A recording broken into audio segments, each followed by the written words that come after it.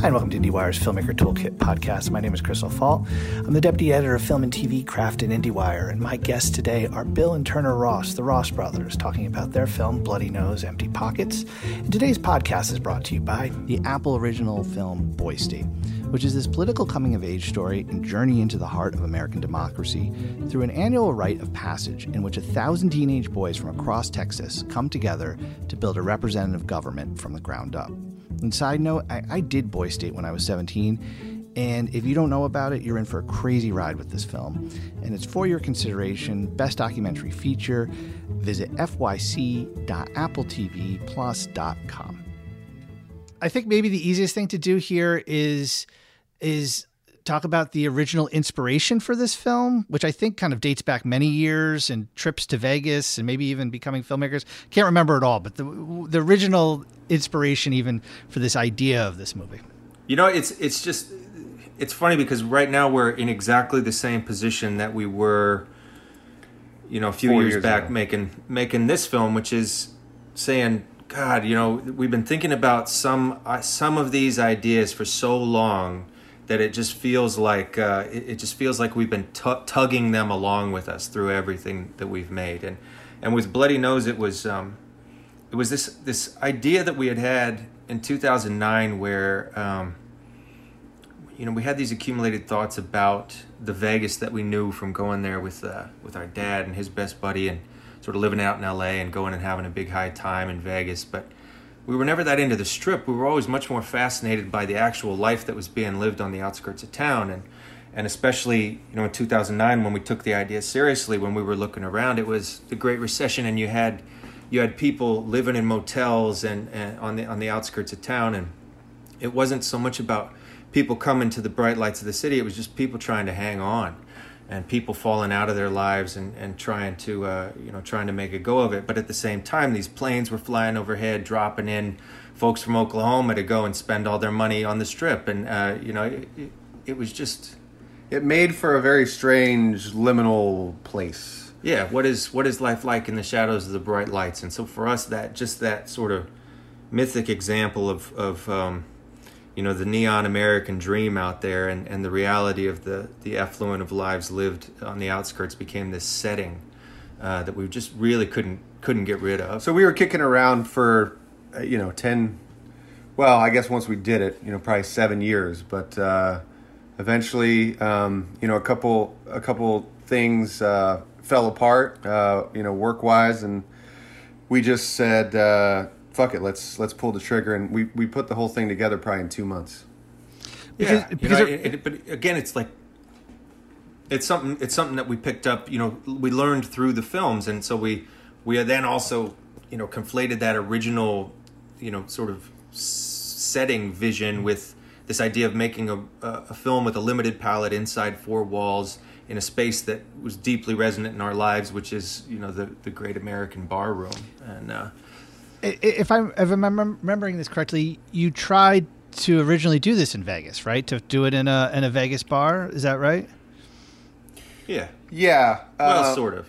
It never seriously... I wouldn't say we tried. We thought about scouting it. Trips? Scouting trips? A lot of scouting, a lot of, you know, roaming around with the camera, but nothing serious. But yeah, we kicked it around for, you know, since 2009. But the reality of our process is that it wasn't about ever making a documentary about a closing bar. It was about making a film filled with ideas and lives lived and real people with resonance. And so we were scouting it much like, you know, a fictional film would scout for locations, and doing our research and casting for people and location and looking for the perfect stage on which for this experiment to take place. So yeah, we spent a lot of time in Vegas, and you know, the film is partially shot there, but our container is a fictionalized space. Well, let's talk about the container too, because it's like it's about creating a dynamic space, the perfect location, and creating a dynamic scenario that allows you to. It's kind of like a perfect playground for your direct cinema, but first, which is the goal, but it's like creating the perfect container for you to do this. And so let's start with the bar itself. You guys are, I think, New Orleans-based filmmakers, and so obviously I think that's right. You're in New Orleans right now? Yeah, okay. So it's so obviously makes sense. Can we find our Vegas bar in New Orleans, right? Is that kind of that's that step one? Yeah, that's right. Yeah, I think we scouted every bar on the outskirts, standalone bar on the outskirts of Vegas, and took copious notes. But nothing was quite perfect, and we knew of a place down here that checked all the boxes of a Vegas outskirts of Vegas strip mall bar, but was perfect. So we ultimately went with the Roaring 20s here and just across the river. And there were some practical elements to it as well. I mean, we could not get anybody to bite on funding, on financing the film, and so we really had nothing to go on, and so we had to find something that was achievable. We didn't have the budget to buy out a Vegas bar and all their gambling machines for a week or two, and so the place that worked was here in our backyard, and we were able to cobble together what we needed to make it happen. Okay, so let's talk about filling this bar, the casting process. Yeah. Because I mean, I think the idea, right, is that even if they're playing a character, they're essentially you're letting them go. This is still real time. It's like you've created the scenario, and they're going to go with it where they want. But let's talk, and we can talk about that. But first, filling this up. Who are these people? And creating your characters or finding your characters. Yeah, just like with the other films, it's all about casting. We start here in the office, drawing up archetypes, putting them up on the walls. Who in this imaginary film that we haven't cast yet. Who are we looking for? And then we go out in the world and we try to find those folks. Whether it's more documentary or whether it's more of a setup like this, it's a very similar process. So with those archetypes, I had seen Michael in a play in 2012, a Eugene O'Neill film or play, Long Day's Journey into Night. He fit one of the boxes that we were looking to fill. We did a lot of bar casting, and we would just sit. People wanted to talk to us. They saw the camera, they'd come up. You meet a certain person, and you're like, that's that person, that imaginary person up on the wall. So I like to think of it, it's always kind of like Ocean's 11, where you're going around and you just, you say, are you in? Here's our crazy idea. And either people are in or they're out. But we had a good crew for this one. Some folks we knew, like Michael, just living our lives, and about 2/3 of the cast came from, like I said, bar scouting or casting in bars. But then all those generic archetypes, that we had sort of made maquettes of in the office, dreaming up what is this, this sort of alchemy of space and character. But then all of a sudden you bring in these people, and they're real life flesh and bone people with their own stories and something much more rich than that cardboard cutout. And so then it takes on its own life. Obviously you want them being as much themselves as possible. Are you giving them a little backstory? Are you giving them just a little something, or is it I'm curious about that. If anybody came in with a false backstory, it was them. And so, to varying degrees, that worked. But we gave everybody a preamble. We told them what the setup was, and we said we cast you because you are you. You are the only one of you, and we want you in this bar because of what you bring.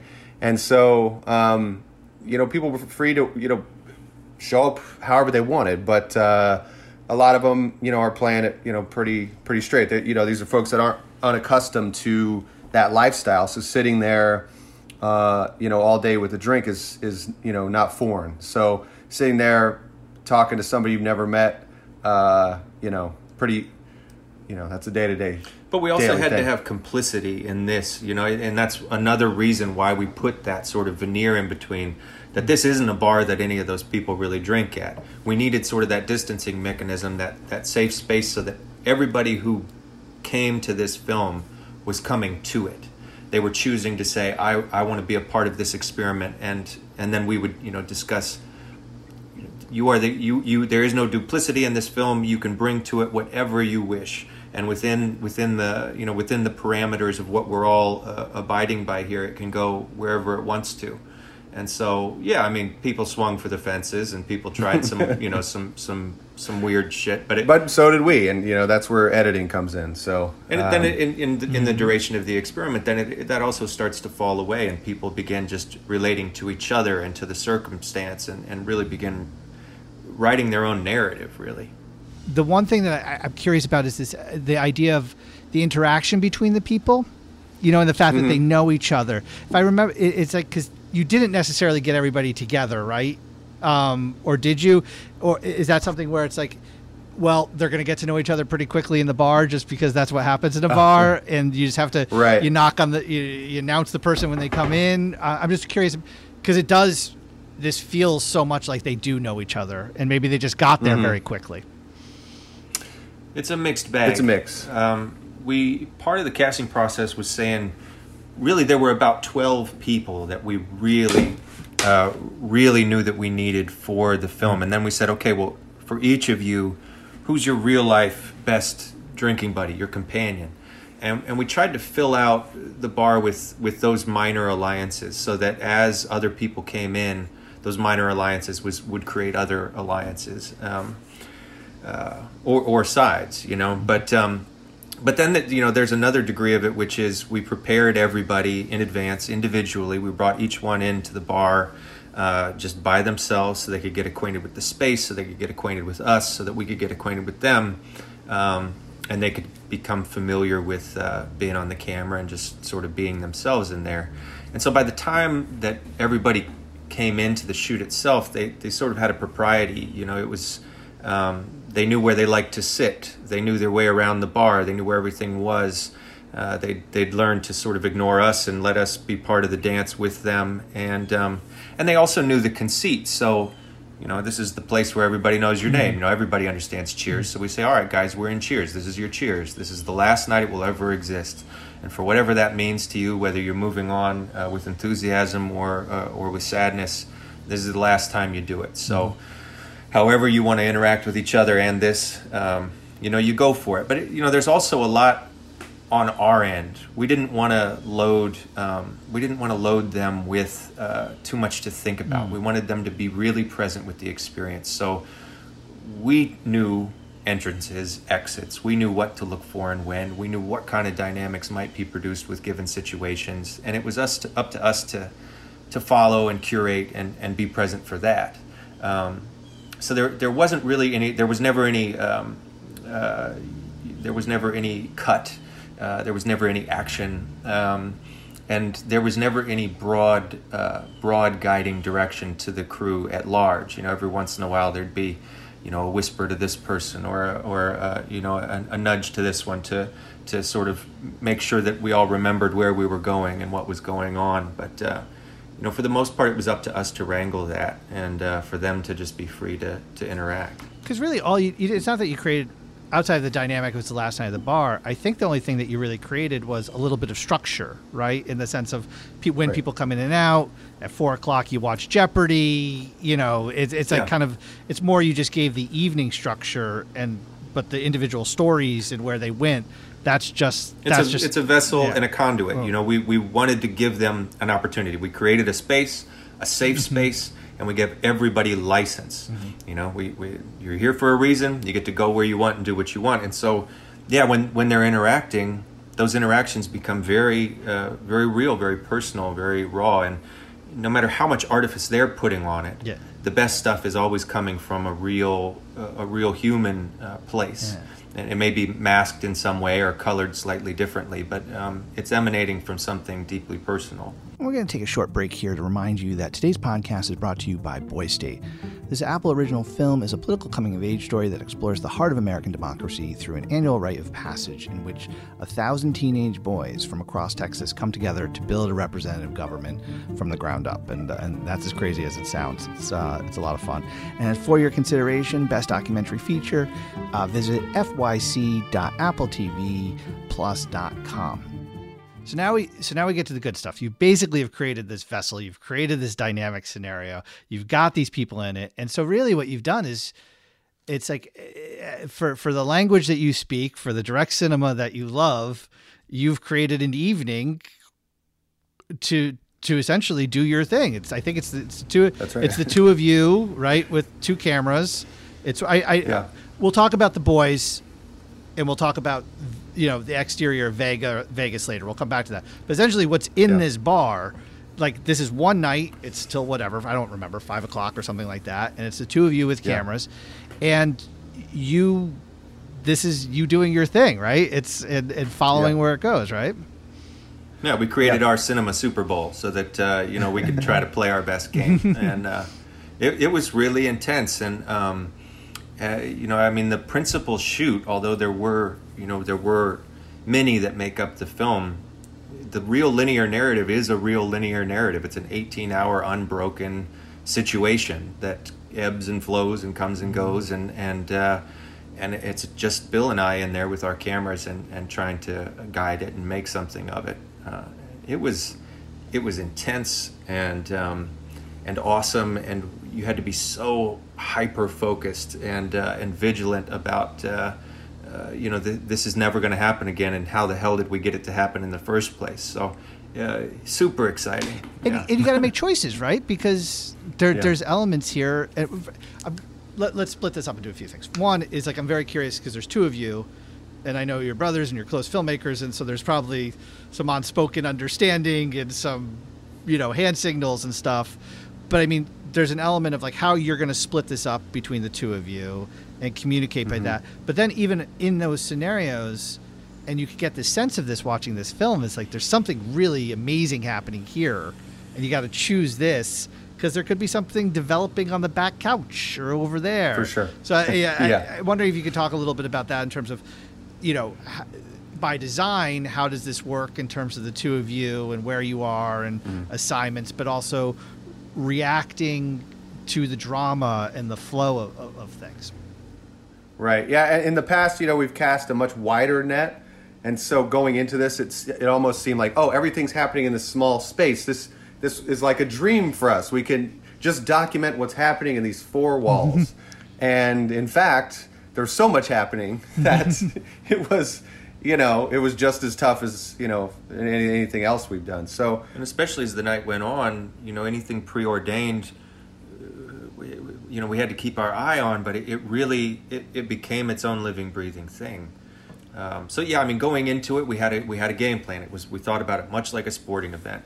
We had a sort of a shot list that I was keeping my eye on to say time of day, character, entrances, exits, things that need to be happening, little structural things that we're making happen, things to pay attention to. Really, all of the orchestrations and dynamics that we knew we needed to get in order for the thing to actually be captured.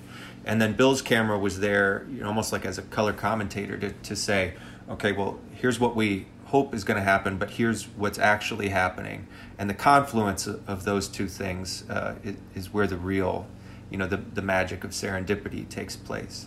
And so, at the beginning parts of the day, it's a lot more about atmosphere and people coming in and sort of building those dynamics. And then as it continued... Yeah, once you got 22 people in there, you're really just... You're on it, And then we had to keep eyes on each other. And, Yeah, but we, Turner and I have worked together for so long that, if I see him out of the corner of my eye, I pretty much know what he's up to. So I in those late night hours, the dance became a little bit more frantic, but and especially editing it. We had 14 tracks of audio.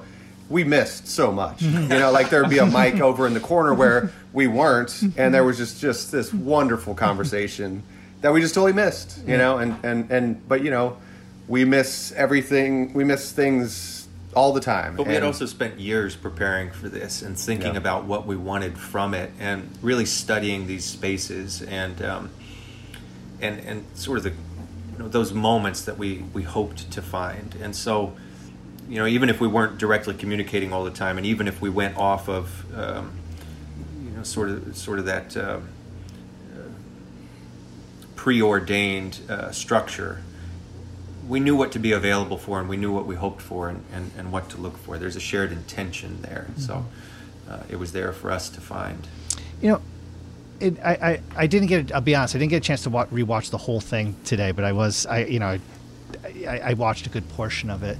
And one thing I had forgotten about it also is not that you have made this topical or tried to make it like, this is right near the election or whatnot, but there is, in this sense, in these discussions, that rawness of what had just happened, right? Which I don't think was part of the plan of, right? Trump had just won. Is that what it was? He had won the day before, which was not part of your plan. This wasn't like we're going to film the day after. No.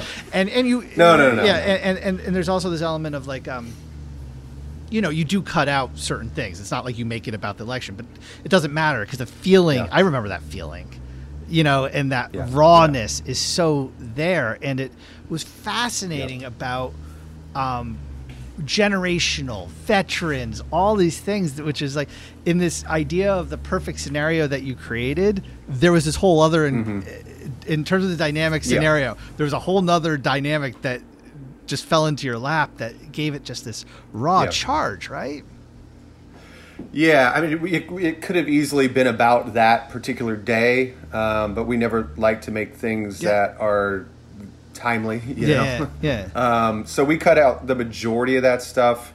We left a couple things in to sort of give you a sense, but it did, work out in favor of the film. We were all, as a group, feeling some way, and emotions were closer to the skin than I think they might have been.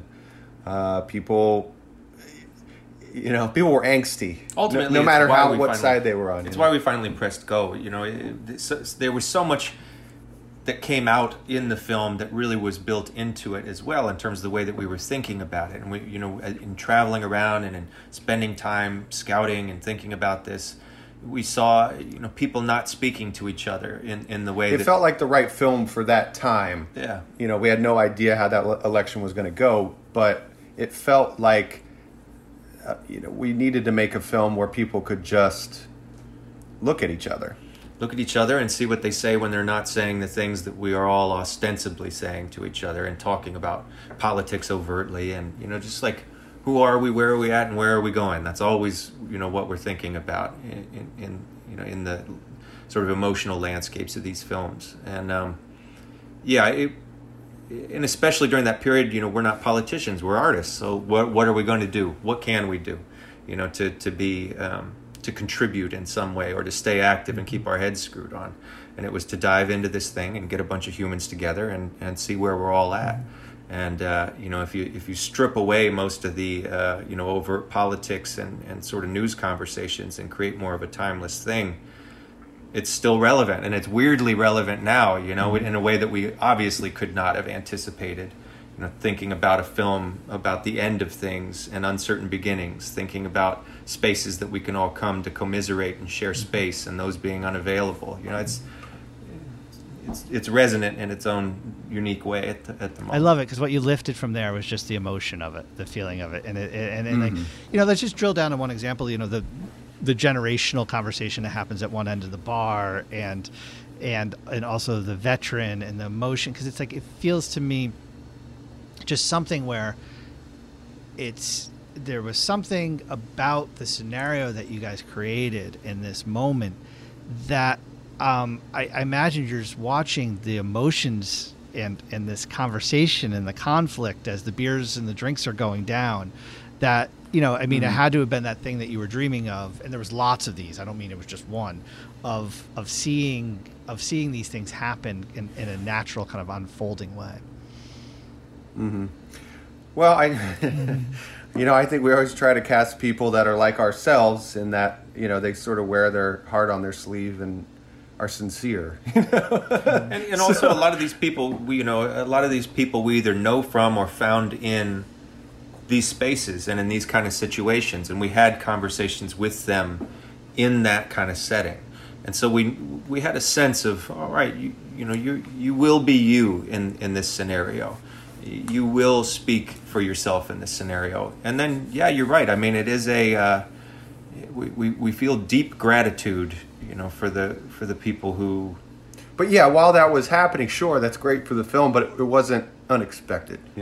We knew who we had in the room, and we knew Bruce was going to be in the movie, and we had these same conversations with Bruce at 2:00 in the morning at a bar before shooting this film, and so well, it's quite likely that this kind of scenario is going to unfold. But at the same time, he felt so much a part of that world, and felt such a connection to the people that we had brought together that. When he cries going out of the bar at the end of the night, he's really responding to that space. Yeah. But certainly we couldn't have predicted so much of it, and that's why we work the way that we do. We want that, those moments that you couldn't script. It's alive. Those surprises, make it just so worthwhile and beautiful. But it also means those people are the authors of their experience. We're there to collect them. And try to share those, create these windows of empathy, but they're not our words through their mouths. They're it's what they're choosing to share in this situation. I'm not sure where this question is going to lead, and I don't know how much, but you are artists, and one skill that you both have developed is you're very good camera operators. In fact, I believe you those are skills that are part of other people's films too. And I'm wondering if you could talk a little bit, and maybe this is instinctive, maybe this is just who you are, but that idea of as this stuff's unfolding, I'm sure some of this is instinctual. Like you said, you're trained, you've been ready for this moment.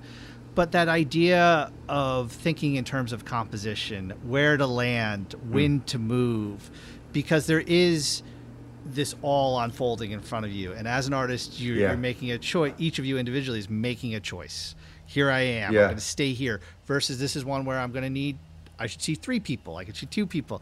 And obviously that's something that has to unfold based on the logistics and things like that. And I'm sure some of it's instinctual, but I'm wondering if you could talk about that in context of this film. Because these are choices. It is how I experience the film. It is the way that you've connected me to this beyond even just the scenario you've created. Yeah, I think the best answer that I've heard on that front, Steve Bognar many years ago, he just told me that you're all the stuff that you take in throughout your life. You're just creating this gumbo in your head of painting, graphic design, literature, music. It's all in your head, and in that split second, unknowing to yourself, all of that is right there. You know it without knowing it. And so it's all about what you ingest throughout your lifetime that creates, I guess, what your eye is. We also pour over reference films in preparation. If we could show you The Office right now, it's just filled with, visual references for the next film, so that when you do find a scenario where someone is standing in a certain location with this kind of light, you're like, maybe you're not conscious of it, but you're like, it's in there. It's in there. We've prepared for it. Again, it is like, some sort of sporting event where it's like you prepare. But once the game starts, those notes fold away, and hopefully you remember what the play is. Because things are going to come at you in a way that, are unexpected. I'm less interested even, you don't have to tell me what the references were, but I'm even just curious, because it sounds like you have different, you're pulling different references in the way that other people pull lookbooks and things like that for different films. And so, once again, we don't have to get into the specifics, but I'm wondering, of those things that you're pulling, what are some of those elements that you're kind of predetermining and thinking about? Is it color? Is it a sense of composition? Is it a look? I mean, obviously all those things. Let's talk about specifics as it relates to this film. Yeah, let's talk about like what was on our wall. It's as disparate as Robert Rauschenberg and Eugene O'Neill and films like Dusty and Sweets McGee, The Exiles. Photography, so much photography. William Eggleston, just, like it really doesn't, it's not any one medium. We're thinking about, how is this painter using texture, or how are they using collage, and how do those things butt up against each other? What are they saying by choosing certain images? What, the staging of this, what are they doing by putting these certain people in this certain container, image-wise, photography, how are they capturing this image? These are still images, we're making moving images, but what are they looking for? What is the decisive moment? What is the frame? Is it about the austerity of the frame? Is it about capturing that one little instance and music? And there's really no parameters on what inspires.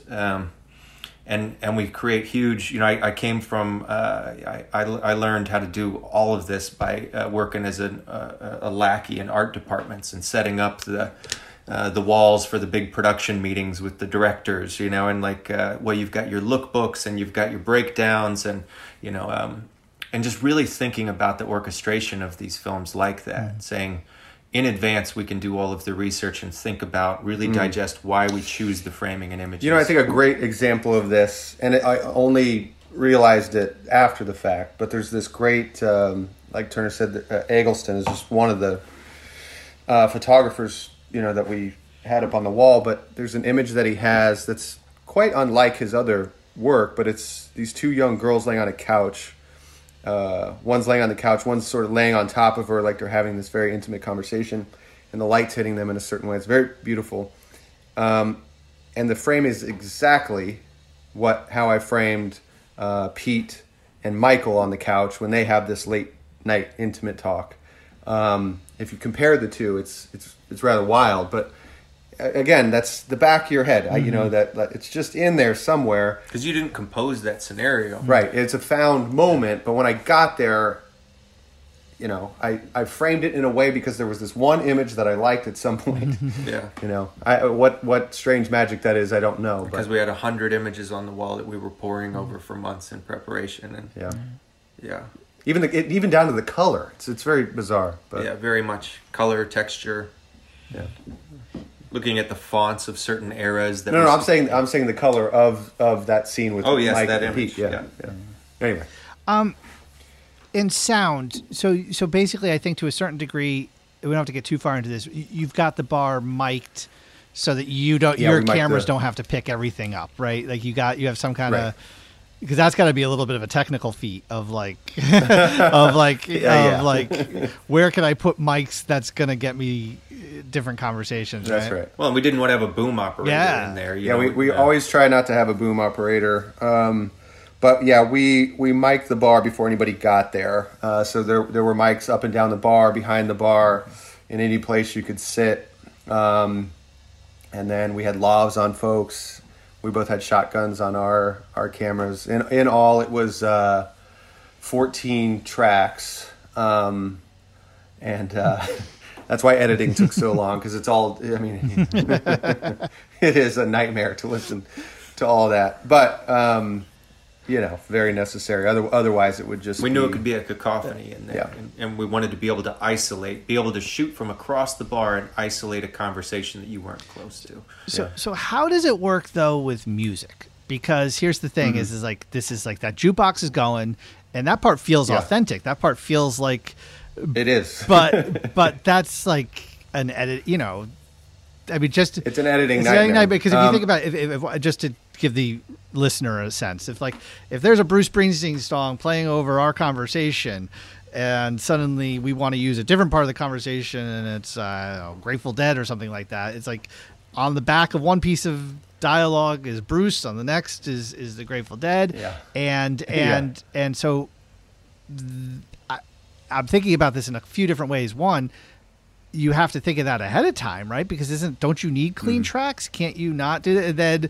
And then what, but then the music is such a big part of what's unfolding. It's a bar, they're playing music, they're dancing. So that's the part that still to this day kind of confuses me a little bit about how in terms of the pre-planning and then how you executed it. It works, but it created quite, it was a shit show. we tried to shoot it without the jukebox on, so that we could place music in later, stuff we could clear or whatever. But about 20 minutes in, the cast just mutinied against us and said they would not continue to drink there if there was. You can't have a bar without the jukebox on. And we'd get sneaky throughout the shoot and turn it off, and then somebody would realize it after a little bit. Who turned the fucking jukebox off? So I mean, so yeah, a lot of it is. A lot of it is tied to music, and so we've got we had a great post sound guy, and also we work with a great composer to try to mask some things. And but I mean, it's still it was a mess. It's pretty raw. It was you're cutting out each word, and it's amazing that it works. And then, but I guess on the flip side though this is fair use. It's playing, so you don't have to clear. Well, it's a combination of things. Yeah, I mean, we have always worked with a really excellent fair use lawyer, and our producers have become really well versed in how to deal with, what is fair use law, what clearances are necessary, and while it's hard for us to get money on the front end of these films, we were especially fortunate with this film to have a couple really solid entities come on at the back end, and be able to fill out the budget and take care of some things like clearances and. We were able to make the film production-wise on a shoestring, but post-production is an expensive affair. Yeah. So let's talk about the edit for a second, because there was an initial conception of how this would play out in the edit, right? Maybe, and then at some point deciding, no, we have to embrace the simultaneous nature of this. I wonder if you could talk about that, because I think you. Originally, right, in the edit, you had a different concept of how this would play out, right? Yes. For a long time, I've wanted. I always think it'll be more truthful if in one of these films there would be 10 edits, right? That each shot would be 10 minutes long, and therefore be very honest, because we're not telling the viewer what to look for. We'll get there someday. Look at. You are just experiencing what is unfolding. Well, we tried that, and once again, it was a failure. That kind of austerity just led to coldness. It's cold. It's removed. It's distant. It's distancing. And what we needed was something that was warm and inclusive, where a viewer feels like they can have a seat at the bar and they can listen in on whatever conversation they want. So you can bounce. You can bounce from Bruce to the other end of the bar with Cheryl, and you can be privy to all these different conversations happening simultaneously, and it's just so much more satisfying. And it took us probably a year to, get out of our own way. And just let the footage tell us what it wanted to do, because there are two cameras. There are things happening simultaneously, and it's just so much more satisfying. There's so much more warmth, and it gives you a certain omniscience, and then it allows the bar to really be a character instead of a setting. Right. Then you do have this kind of eye of God where you can float around, as a ghost in a space, and you can still be in the bar when everybody leaves. You can juxtapose different conversations. Being had by people, you can juxtapose a conversation with a TV. It made for such a more rewarding situation. As a viewer, it feels emotionally honest. The fact that you're connecting all of these people and these, yeah, that's ultimately, I know that's the thing that you have that in a bar with all these people is shared experience, a shared this feeling of whatever the current is and what's going on, and well, that coldness erased the intimacy. Yeah.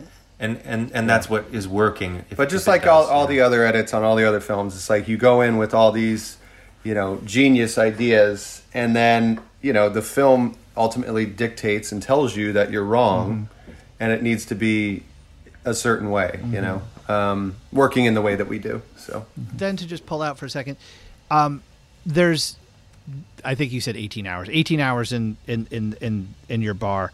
And then there's a separate shoot for Vegas, right? The exterior and what happens out. And then the boys are separate, right? The bartenders, boys, and what's going on in the bikes and stuff. Those are just separate. There's a number of things. Yeah, I mean, we did like I said, when we were getting everybody ready, we brought everybody into the space, and we actually filmed them like interviews so that we could get that out of the way and let everybody know this isn't what we're going to do. But we used that so we could get people used to the camera. So there was a full day of everybody individually in the bar like that. There was a full day with all of the old timers, the day drinkers, so that we could really get them in their chairs like they lived in them. And some of that is part of the day stuff. But we really wanted to give them ownership of the space. And so we did a separate shoot in the lead up. And then the boys, Trey really was there for the entirety of the shoot. Trey is Shay's actual son, and enjoyed the experience so much that he just really wanted to be around. But he and his buddies had their own entire shoot, and just like the Vegas stuff, it's I love it. I mean, we went all over the place. When they ride their bikes away, well, we went there. And that stuff is great, but really it detracts. It goes away from the space and what their relationship to it is. And so really they just end up in the alley. And then also we did a follow-up shoot on the streets of Vegas so that every exit and entrance had an opportunity out in the world. And we spent a couple weeks doing all of that. And, while I'm enamored by all of it, it didn't benefit the film. And but it took you away from what you cared about. But there are little glimpses of it that do help, and you see little glimpses of that throughout the film, as color, as departures, as some of their endings. But the outside world is a place that they're all escaping, and is a strange place that they're returning to. And we didn't need to embellish that outer world. I think it works better as an idea. If I remember correctly, and this is now 9 months ago, you were particular because there was a whole what you did in the bar. My understanding, if I remember this correctly, there was 2 weeks in Vegas, and you followed some of these people and their life out, their world outside of Vegas. And I remember you were still crushed at that point that stuff that there was things in there that you loved so much. I mean, the edit told you stay in the bar, but that exploring that world outside in Vegas was something that you, hey man, it's real. Right? It was like you really. But it's the same with every film that we make. There's always so much of that shit that we have to lose. The old adage, "Kill your darlings." Yeah. But that stuff that we loved and we learned from that didn't make it in always goes into whatever the next film is, or some film down the line. Maybe not literally. Not literally, but those ideas, whatever. And it's still an incredible experience that really informed. And that's what it's all about. The articulation of the film itself and our relationships with the people in it. And so it's not a loss, but I do love that. Yeah, we were still feeling some. Yeah, back in the old world when we were feeling feelings. Do you remember when? I kind of vaguely remember feeling things. Yeah. For people that have enjoyed your body of work, and this film's a great standalone, but there's this element of you guys creating this scenario, this perfect playground to practice your craft in this. Feels like a natural extension. It seems like it feels like going this step, and what you did in creating this feels like if one watches your films and learns how you make them, this is a natural thing. I'm curious though, in taking this step, and we don't have to. I know what the process is like. We don't need to talk about what you're thinking about for your next film, but I am curious because I imagine each one of these films opens a door, and you've now That's a good way to put it. Created. You've done something you hadn't done before. You took another step, and I'm curious. And it was a bold step. It's a great step. It's a phenomenal film. I'm wondering, as you think about your next projects, and it seems like you guys are noodling with that now, is this opened another door for you to think about something else? Because I don't want to think in a binary. At Sundance I was annoyed. I didn't need to. Why is this in doc? Why is this here? And my guess is you guys wouldn't have given a shit if you were at Next. It's like and now that Tabitha's there, God knows where she's going to put you. Who cares? She's going to love it. We probably don't need to have that conversation again. So I think that's a learning lesson. But my thing is though I am very curious in terms of your process. because you did walk in a direction. You know, you did open a door, and where your minds are now. And once again, I know this is hard because you don't want to talk about what you're doing necessarily, but that, you know, where you are with where you've come with this. Yeah. I mean, that's a good way to put it. You know, every end of each film is an open door, taking what we've learned. You know, our next film will be our 6th film.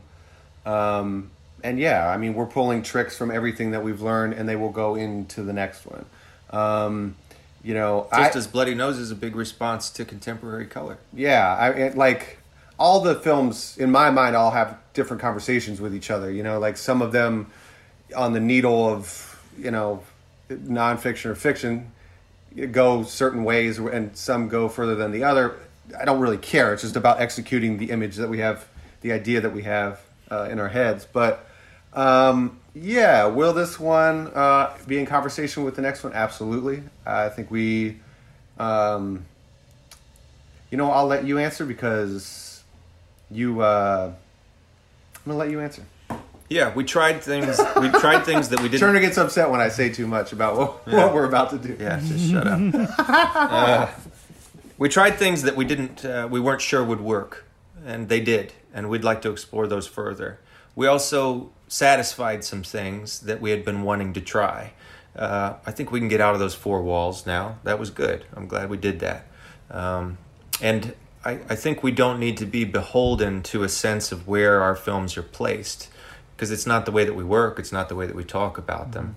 And so I think, you know, after this process and after all of those conversations, as tedious as some of them were, they did allow for conversation and a lot of press. You know, I mean, these aren't blockbuster movies, and especially in a year like this, to be able to ignite a conversation by whatever means, I think is good. But I'm ready to move on from that, and I'm ready to be free to explore and go further with what we did with Bloody Nose. And I think part of the surprise for us is making things that we have an idea of and feel woefully inept or unqualified to make, and I think presenting films like that without any explanation is probably good for the audience as well. So we won't explain ourselves in advance. Yes, but I will say at the moment. And we always hope to be, you know, in this early pre-production stage, we're scared and excited, and we don't know what's going to happen. And I'm excited about that. And we never want to lose sight of the reason that we're making things. You know, we ought to be making things because we love to do them, just like when we were kids painting in the basement, you know?